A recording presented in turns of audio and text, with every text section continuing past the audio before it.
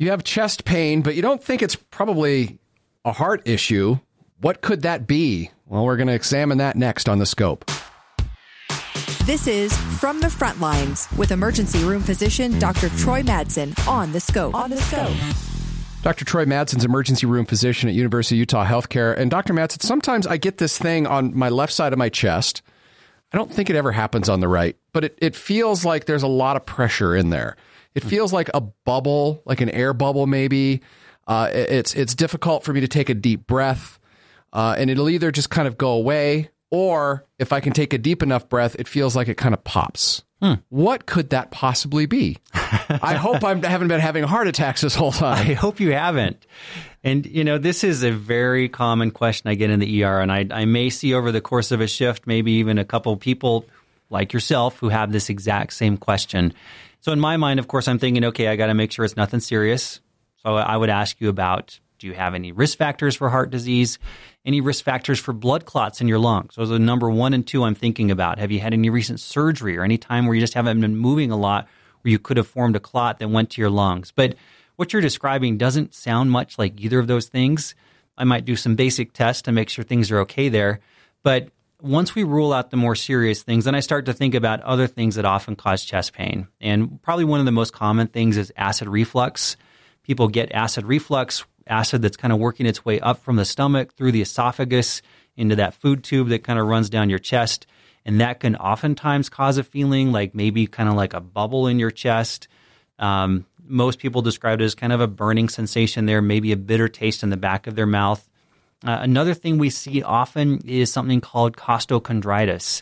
And that's an inflammation in the cartilage where the ribs come and they meet the sternum, so the breastbone there, where they come together there, that can get inflamed, either from sometimes a viral infection or just from maybe, just overuse, or maybe you've been twisting kind of wrong and that just causes some inflammation. That can cause some pain.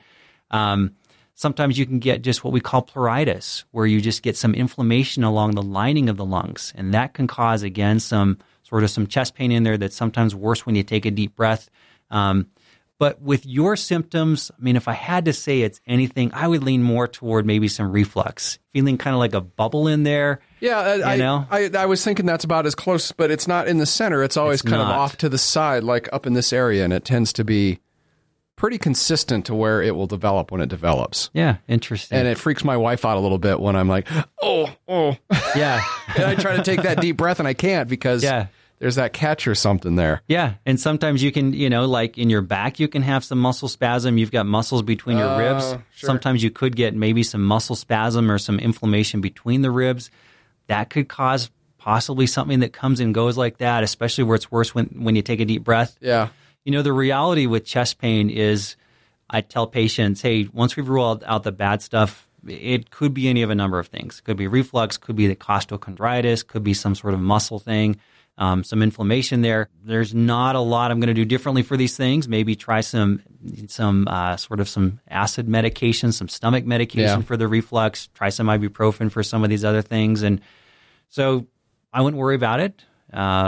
I don't want to tell you that now. I know you're going to have a heart attack. Well, I was going to say, this is a good point, probably at this point. Two things. One, I'm going to pay attention next time and see maybe if I feel that it is acid reflux. Because sometimes just realizing what it could be makes you visualize it differently. Exactly. So maybe that is indeed what it is. And then the second thing that I want to do right now is the importance of, if you do feel like you're having a heart attack, that you should go to the ER. Yeah. And are there some very specific symptoms of that?